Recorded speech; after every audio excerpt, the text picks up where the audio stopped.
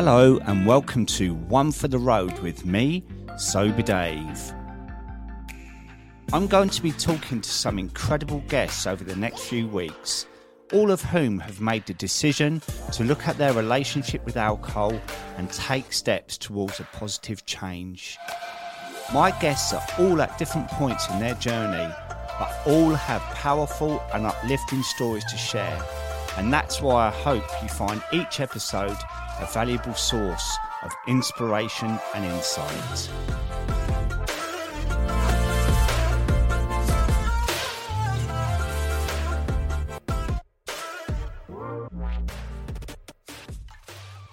My amazing sponsors for Season 2 of One for the Road are Rock Sober, a brand established in 2017 and led by brothers Sean and Lee, who are both in recovery and on a shared mission to inspire and support recovering addicts worldwide.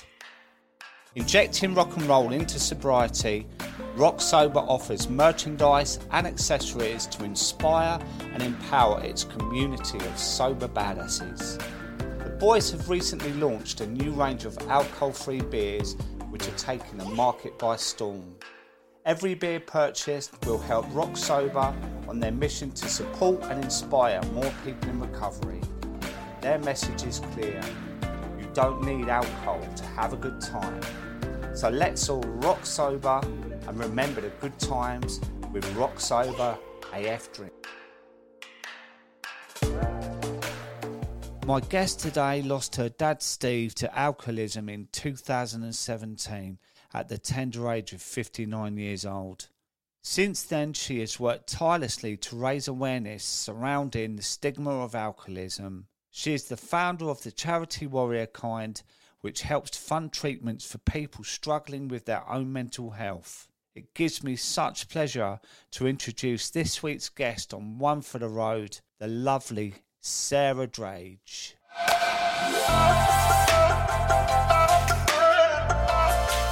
So hi Sarah, welcome to my podcast One for the Road today. I'm really grateful that you agreed to do this with me. How are you? I'm very good, thank you, and thank you for having me. It's an honour to be invited onto your show. Amazing. I'd like to let the listeners know how I came across you, and it was your amazing TED Talk talking about your lovely dad Steve, who sadly died in 2017, and you talked about raising awareness of the stigma of alcoholism. Firstly, I'm really sorry to hear about Steve. He sounds like a wonderful man. Thank you. Thanks. And I generally would love to go right back to the beginning, actually, and if you could tell me about what it was like growing up with your dad. Yeah, of course. So I was incredibly close with my dad.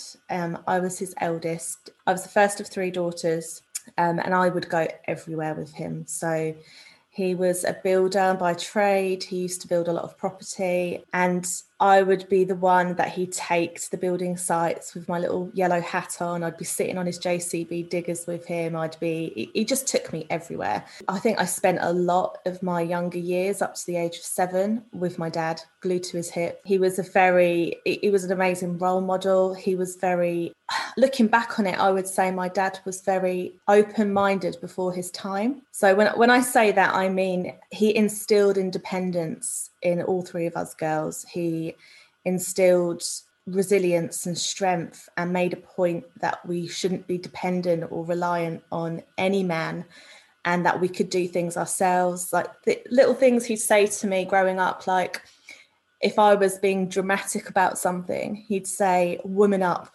instead of "man up." And I look back at that and I think that's brilliant. Like he used to say that to me in the 90s and the noughties. I mean, that was way before his time. He was just a remarkable, open-minded, sensitive. He was a sensitive soul, and he was loving, incredibly loving. Like every single day he would tell us he loved us and that he wanted the best for us. So I think that confidence I have within myself, which I think is one of my strongest traits, is because of him. And I actually said that to him at the end. I thanked him for that, and I thanked him for instilling that independence and that confidence within me. So yeah, I would say growing up with him was just amazing at the beginning. And then entering the teenage years, I mean, he went through something incredibly traumatic. I have to be careful what I say, but it was a matter of life or death traumatic. and we ended up moving to France because of it. And that's when I noticed a change in my dad. I noticed that he didn't want to play with me. He was stressed a lot. He became subdued. He just didn't become himself. And then from that age onwards, I would say from about 8 or 9, a lot of my memories of my dad are with him with a drink in his hand. And then as I got to a teenager, and this is where it becomes really prevalent and it became really obvious that, I mean, what's normal? But I used to say, he's not normal. My dad's not normal. And I couldn't pinpoint as a teenager what that was. So it was little things that we'd have problems with, like going to events or any school events that we had. Like I remember going to an awards ceremony at school and I begged my dad just to act normal. I didn't realise that he was drunk and his attitude. I knew he had different attitudes and different personalities.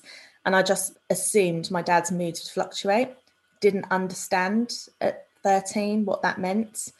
So I would ask him to, Dad, just please act normal. Just don't embarrass me. And when I got to about 16, 17, or it might have even been older than that, that is when I really knew that it was the drink.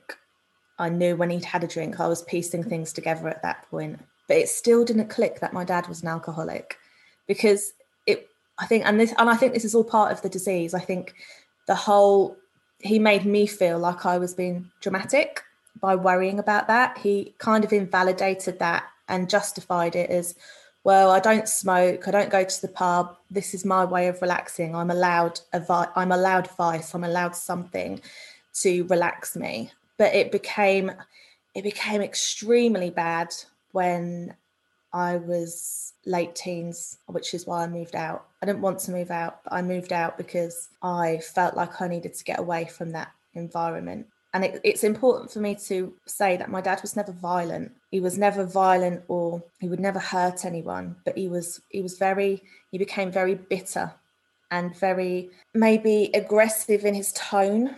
And he would always be talking about his past and what he'd been through and how that made him feel. But even then at 19, I didn't put 2 and 2 together. I didn't think that my dad had a mental illness.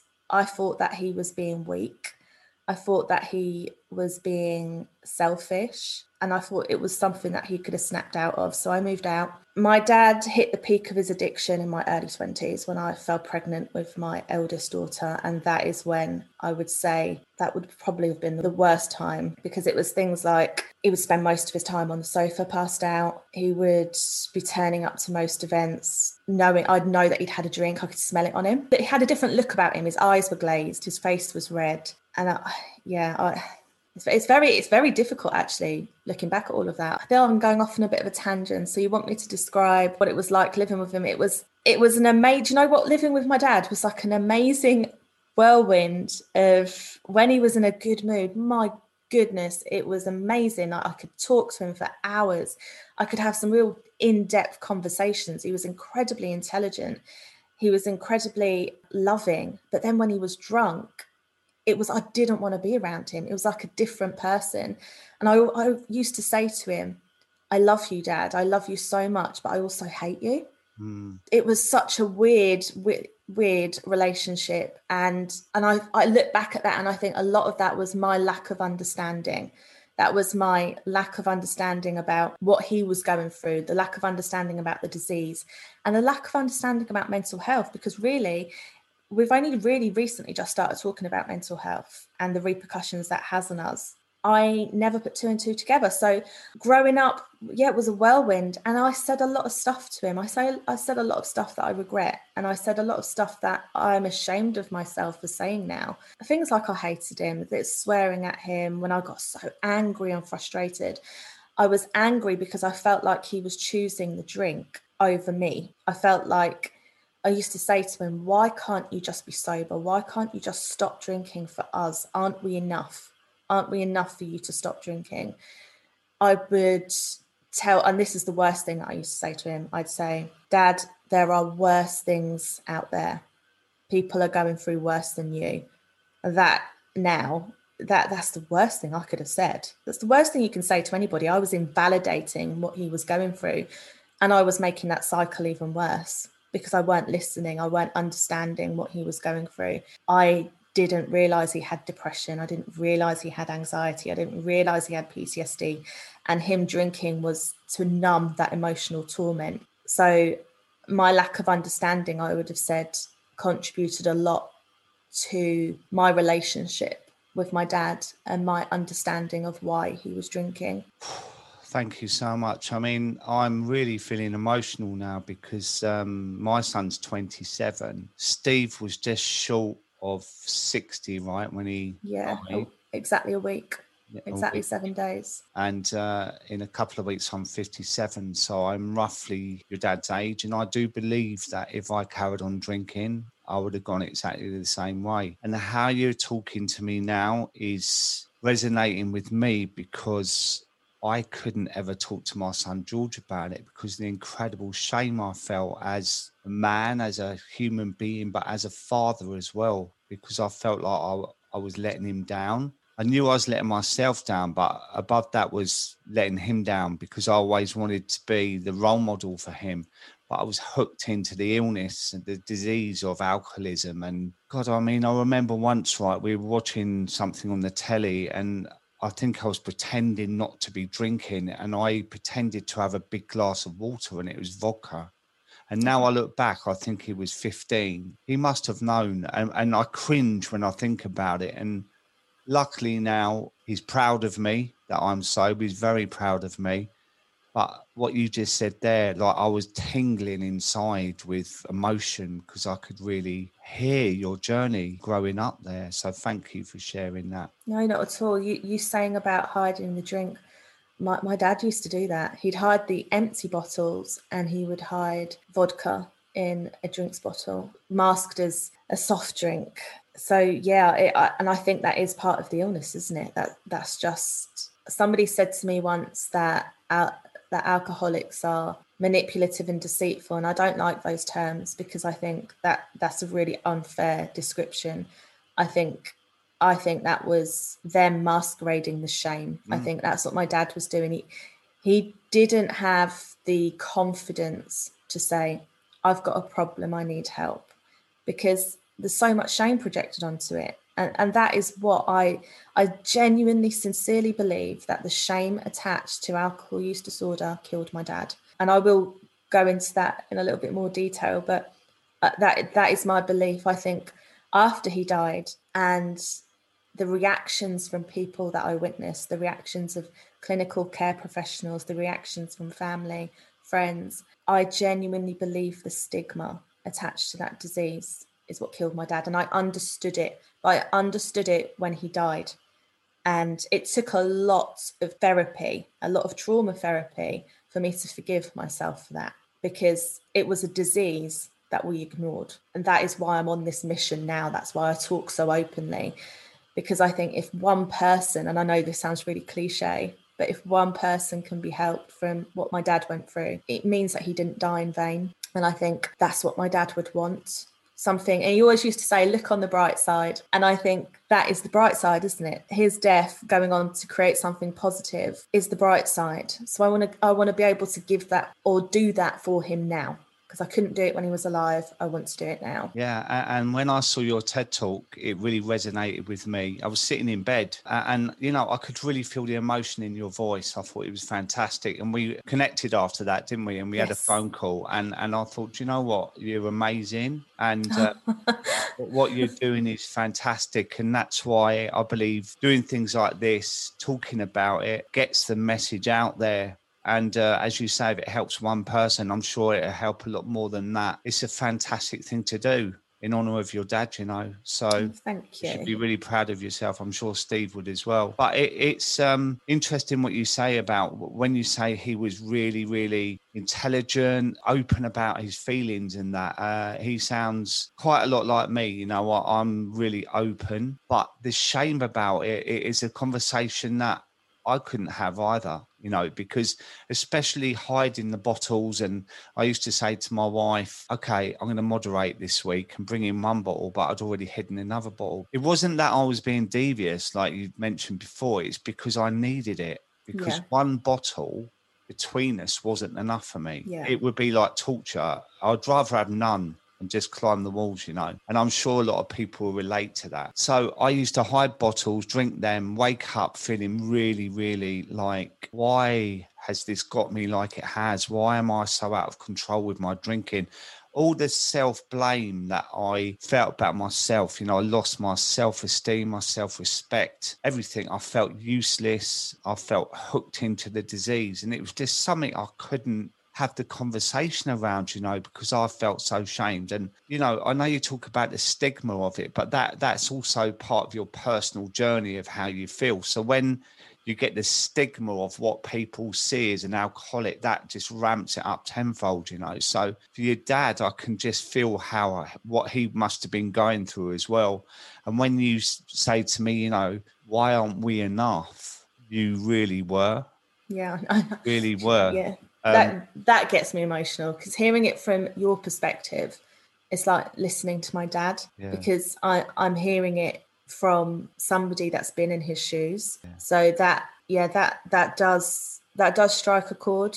I actually sat in one Al-Anon meeting for families affected, and I couldn't do it again, because it was like listening to my dad from varying perspectives and understanding the disease more.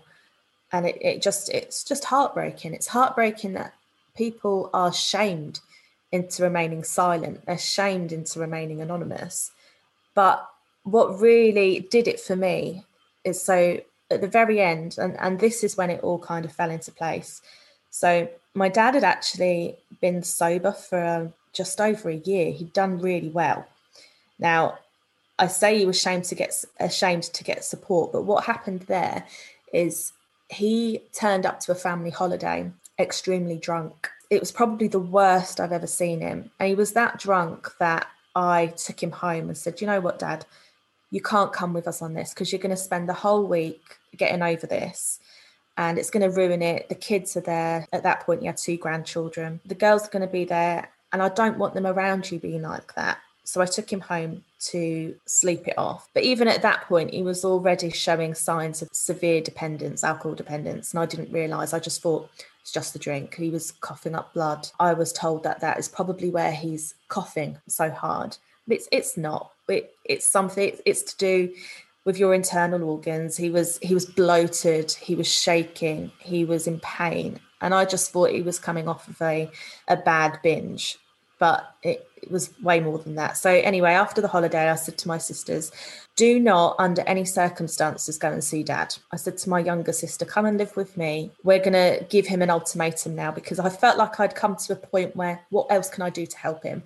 I felt like I tried everything. I hadn't, but looking back, I felt like I had. So I thought, we're going to force him into this. We're going to force him into getting help. And what can we use against my dad that we knew was his weakness? And we knew my dad's weakness was his girls. So me and my 2 sisters, we knew that if we detached ourselves from him and we stopped seeing him, then that could force him into getting help. Well, it took 3 months. I got a phone call off him 3 months later crying. And he said, everything that I have been through is insignificant compared to losing my girls. Sorry. And he said, I'll do anything you want. Anything you want, I'll do it. So we forced him into getting help, but that wasn't enough. He had to want that for himself. And I know that now. We kind of blackmailed him into doing it. So he did the bare minimal. He was physically dependent on alcohol at that point. I sat in the room. My dad signed all of his medical rights over to me as his eldest daughter. I was allowed to discuss with his GP. I was allowed to talk to the recovery nurses on his behalf. He signed everything over to me, and he did as I asked him to. I was so proud of him. So proud of him. And he had a diazepam detox because he was too physically dependent on the drink. He couldn't have come off of it on his own, because withdrawal is deadly. Something I learned at that point after pouring all of his alcohol down the sink, which is ridiculous, because I was just, you just can't do that, and people think you're helping, but you can't. But anyway, he did that, and he stayed on track for a while, and he actually said to me, you saved my life. But what he didn't do And what we failed to realise is that you can't just have drugs to come off of the alcohol and then think that that's it, it's done. He's never going to drink again. He's now not an alcoholic. We didn't understand it enough. What he should have done after that, and what he didn't do because of the shame, was he should have remained on track speaking to somebody. He should have started taking an antidepressant to help him through the trauma, the depression, the anxiety.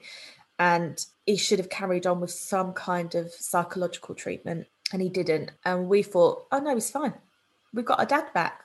And I'm grateful for that 12 months, because I did get my dad back. I got my dad back. When I said at the beginning of this podcast, I said about my dad when I was younger, when I was that little girl, that was the dad I got. And I remember driving home one day. I was so happy. I thought, oh, I've got my dad. And I felt this overwhelming surge of love for my dad. And I thought, oh my God, what would I do if anything would have ever happened to him? How would I have lived? Well, anyway, we lost my granddad in March 2017, my dad's dad. And after that was just, he relapsed. But this time, because he'd had the diazepam detox, he was told that if he was to go back to it, then he would need something stronger for it to have an effect. Well, after my granddad died, I could sense the change in his personality, and I had an inkling that he sounds drunk again, because I could tell. He'd ring me, and this is how in tune I was with him. He would ring me. He would have to say one sentence, and I could tell. I could tell whether he'd been drinking, just through the tone of his voice. And he spiraled. But this time, he was doing what we know of, a litre of vodka a day. And I think it got to a point of no return. I'm going to talk you through the end and what happened. And it's it's a traumatic it'll be traumatic to listen to. So just a heads up, if you're happy for me to explain this. Yeah, sure. Yeah. So about 1 week before he died, I think he became frightened. I think he knew something was untoward. I think that he got to a point, because my dad was never one to share his medical or anything medical with us. He was a typical Yorkshire man. He was stubborn. He's not going to delve into details about what he's going through medically. And I had a phone call from him and he was crying. Again, that was a little bit out of character.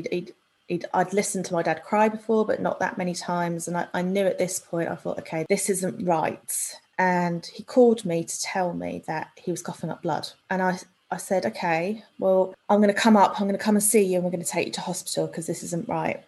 And he was telling me that he was hallucinating. He was seeing his dad, which I believe now.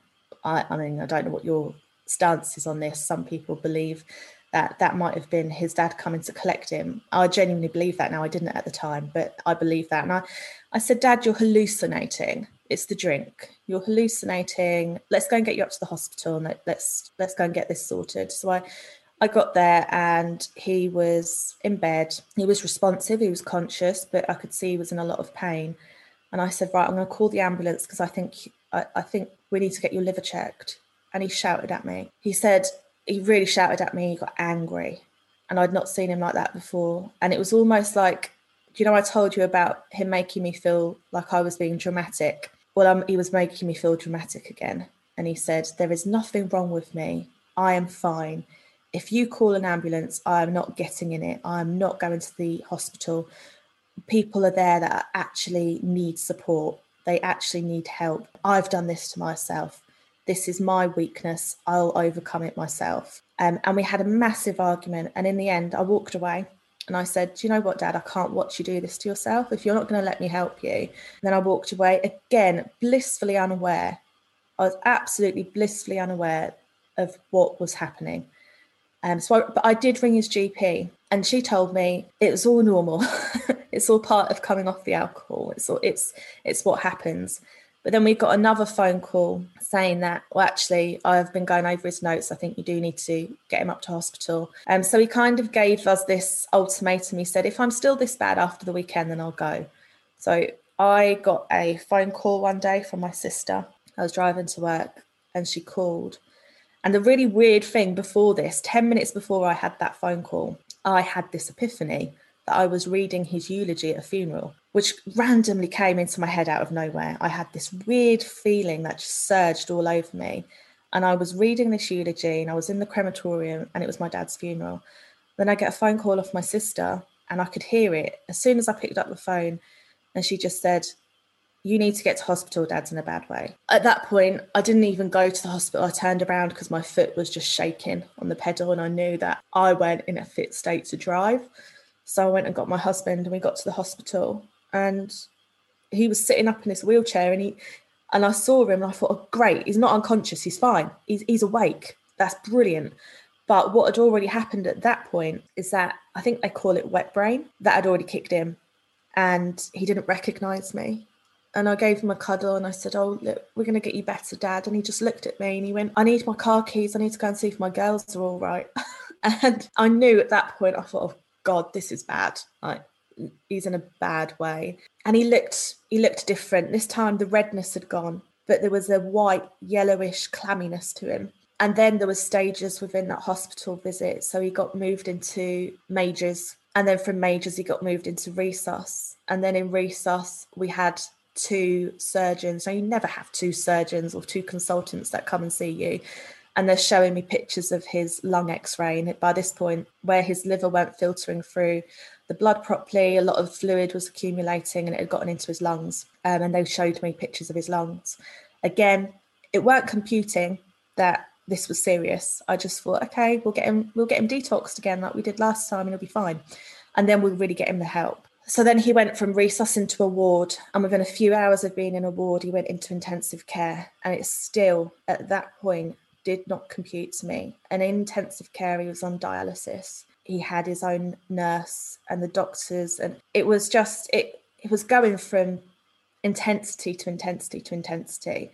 And then I went to visit him, and as I walked into intensive care, the curtains were closed, and my mum, because even though my mum and dad were separated, my mum was still amazing in the fact that she really did care for my dad, really cared for him, and she was there, and she got a phone call because she was still listed as his next of kin with the hospital, and we just looked at each other and we knew what was coming. And then the doctor came in and he had that conversation with us and he started reeling off all of this stuff that was wrong with him.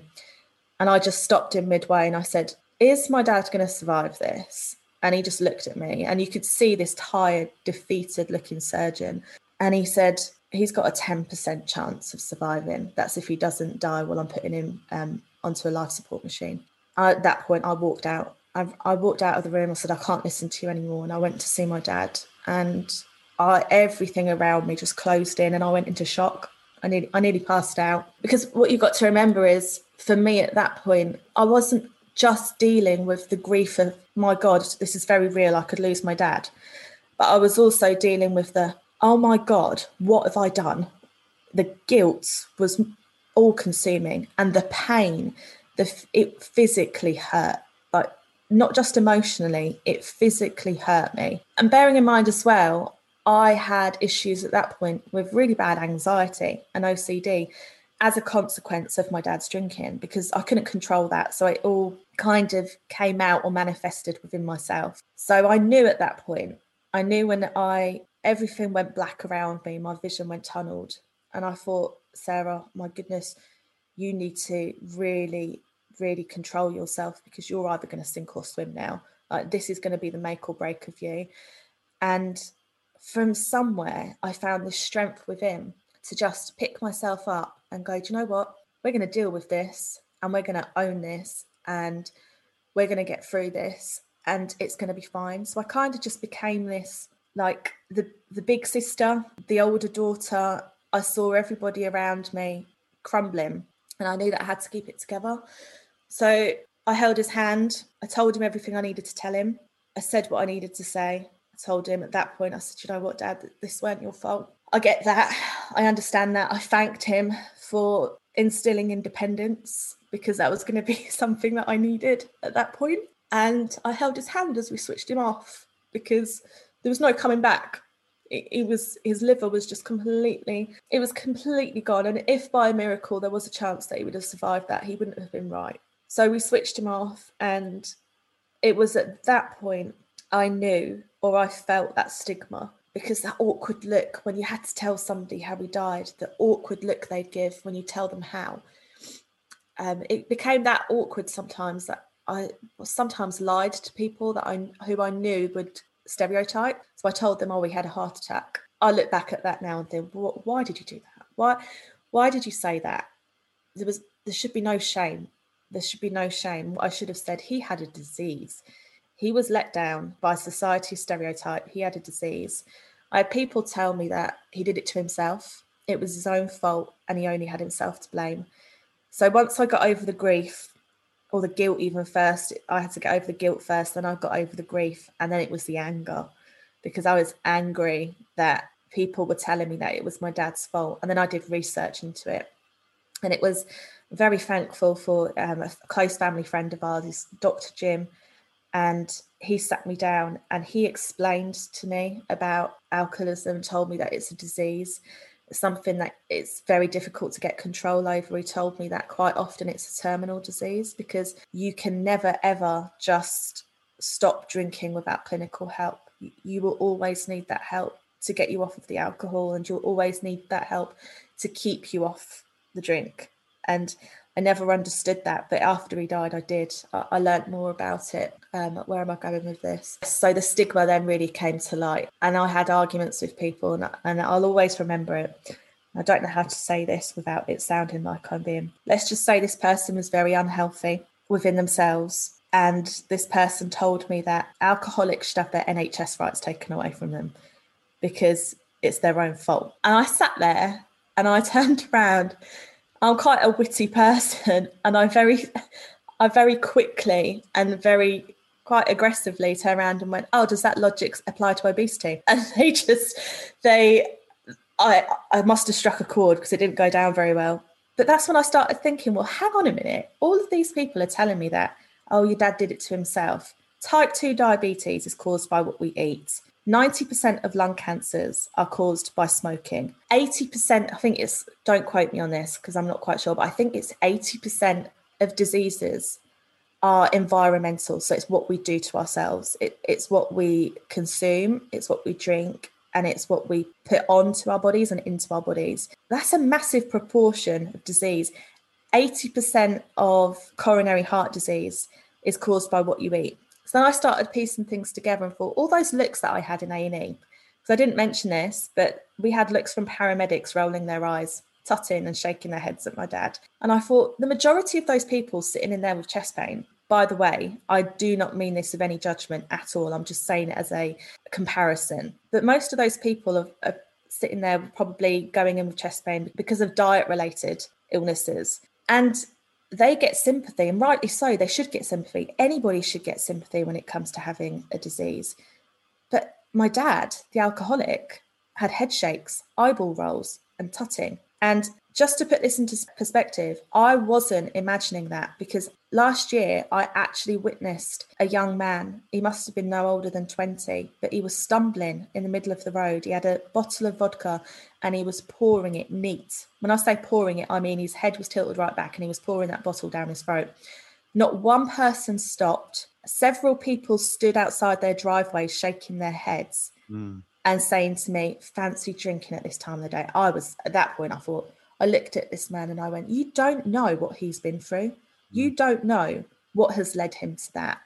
So I called 999 and I called it in and I said, look, this young man needs help. And they sent somebody out and they helped him, thankfully. But it was at that point I thought, there it is. There's the stigma, there's the shame. Because if that young man was having an asthma attack caused by smoking, let's say, or he had some kind of other illness which was caused by his diet or his lifestyle choice, then they'd go and help. Yeah. They'd have that sympathy. And it was at that point I thought, there is a real discrepancy here between alcoholics. Bearing in mind, cigarettes are covered with a screen. There's graphic warning labels attached on them. You can go into a pharmacy and you can see bunting across the pharmacy with stop smoking, and you can get funding to stop smoking, and people will quite happily admit to that. They need help. They need a nicotine patch. That's an addiction. There's no shame attached to it. Whereas you can't go in, you go into a supermarket And alcohol is advertised. It's in your face. It's everywhere you go. If you go to a party and you're not drinking, oh, are you pregnant? Are you the designated driver? Are you a recovering alcoholic? Or are you just boring? Like this, does that kind, I think we spoke about it before the podcast about sober shaming. It's the only drug that you are shamed for not doing, but you're also shamed if you get sucked in to the euphoric side effects and you become addicted. And then you're in this cycle of which you're caught between a rock and a hard place, because alcohol is one of a few substances where you become physically dependent to, which means you cannot stop drinking without help. You need medical help. You need to be detoxed under medical guidance. You need a GP. You need a team of clinicians around you.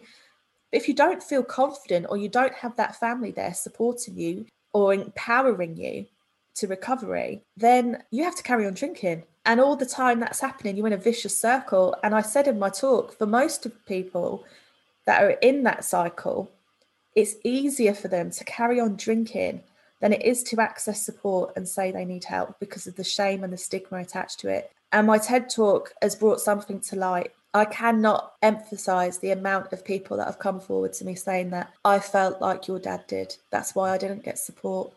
Or that happened to my parent. They felt ashamed. They felt the stigma and they didn't have the confidence. And now I am just, I am incredibly passionate about educating society, because I think that's what it is. It's an education thing. It's an awareness thing. When I explain to people about this different perspective, and I get very surprised, a lot of people go, oh, I never thought about it that way. And that surprises me. Do you know what? It's what's interesting as well is that I was like your dad. I drank a litre of vodka a night for years, so it's really lucky I'm still here. Incredibly, yeah.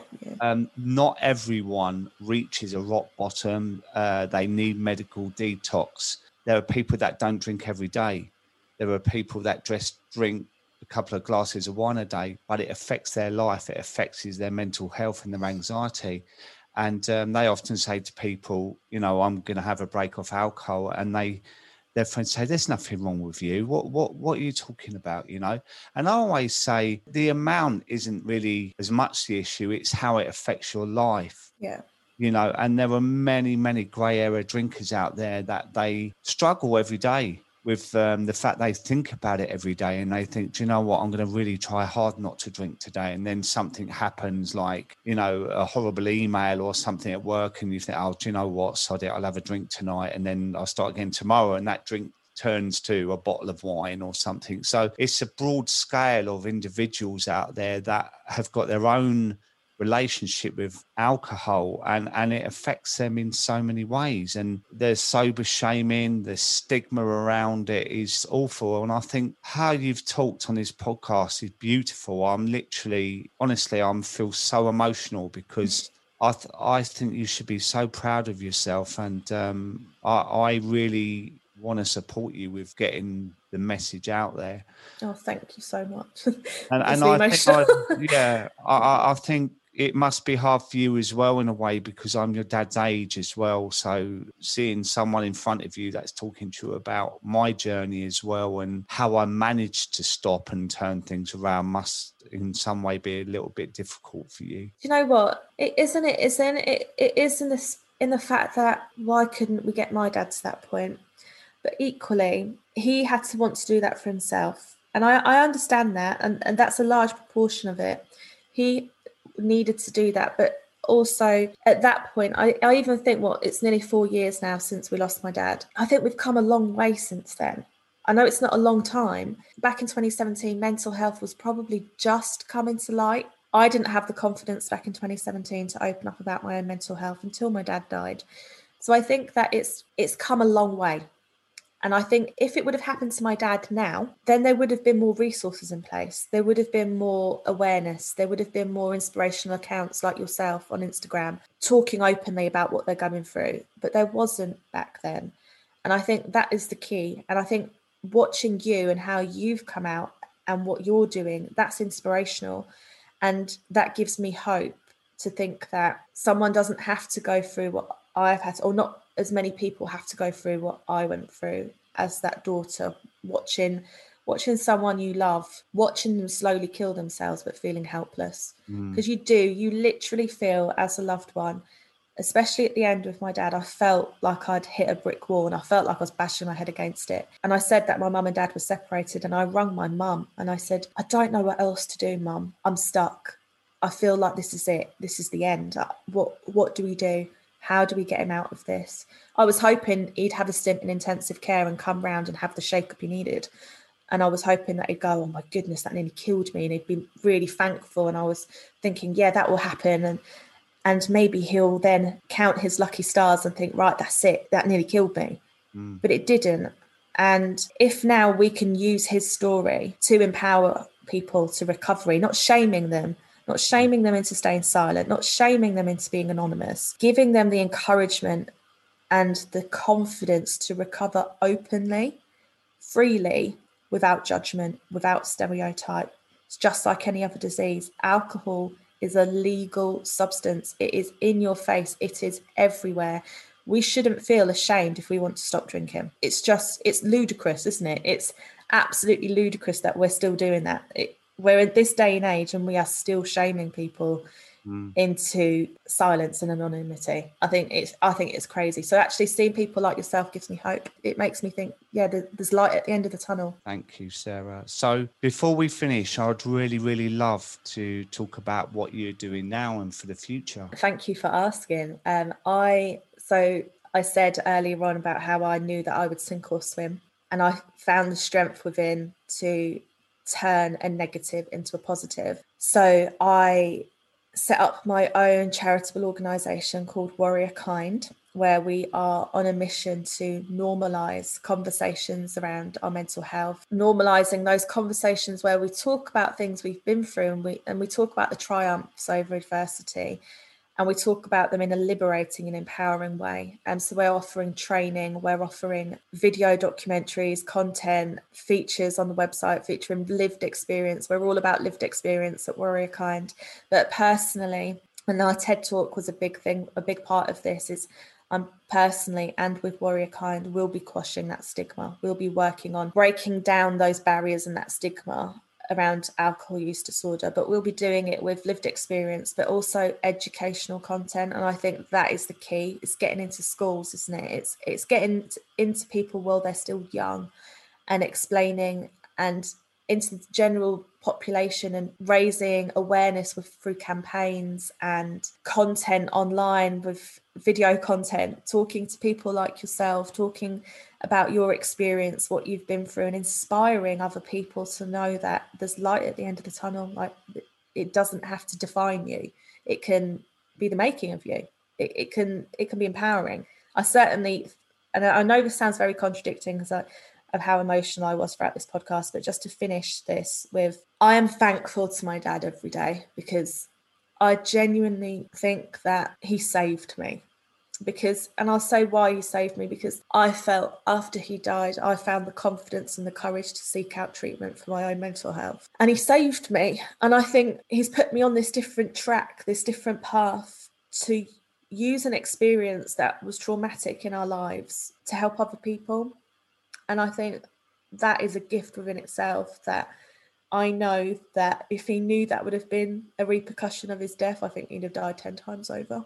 Oh my God, I can just feel that so much, you know. And I was going to say to you as well that this is your recovery from what you've experienced as well. And for what you've created with Warrior Kind, you're going on to help other people. And a bit like myself, you know, that helps me so much when I see results of people message me and they say, do you know what? You probably don't remember, but you messaged me 2 years ago and we had a little interaction and that was enough to stop me drinking. And I'm now celebrating 2 years of sobriety and wow, things like that, you know, and it is so empowering. And I myself, I think it's in October, I'm going into a school college and I'm going to talk in front of a group of 16 to 18-year-olds about my story, about my addiction, in the hope that helped them as well. And it's people like yourself that are getting the message out there, raising awareness that can help to prevent things like your dad's death happening. And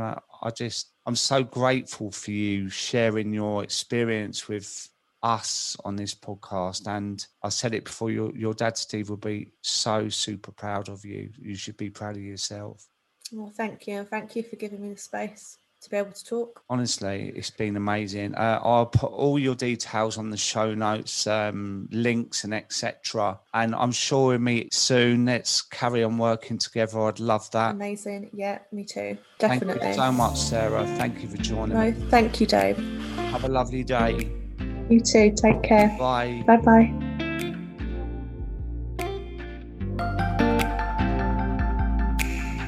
I hope you enjoyed today's episode. Thank you so much for listening. One for the Road can be found on all the usual podcast platforms. Don't forget to subscribe, and if you have a moment, then please do leave a review so that more listeners can enjoy the conversation. You can find me on Instagram @SoberDave, or drop me an email at info@davidwilsoncoaching.com. I'd love to hear from you. Until next time, have a great week and take care.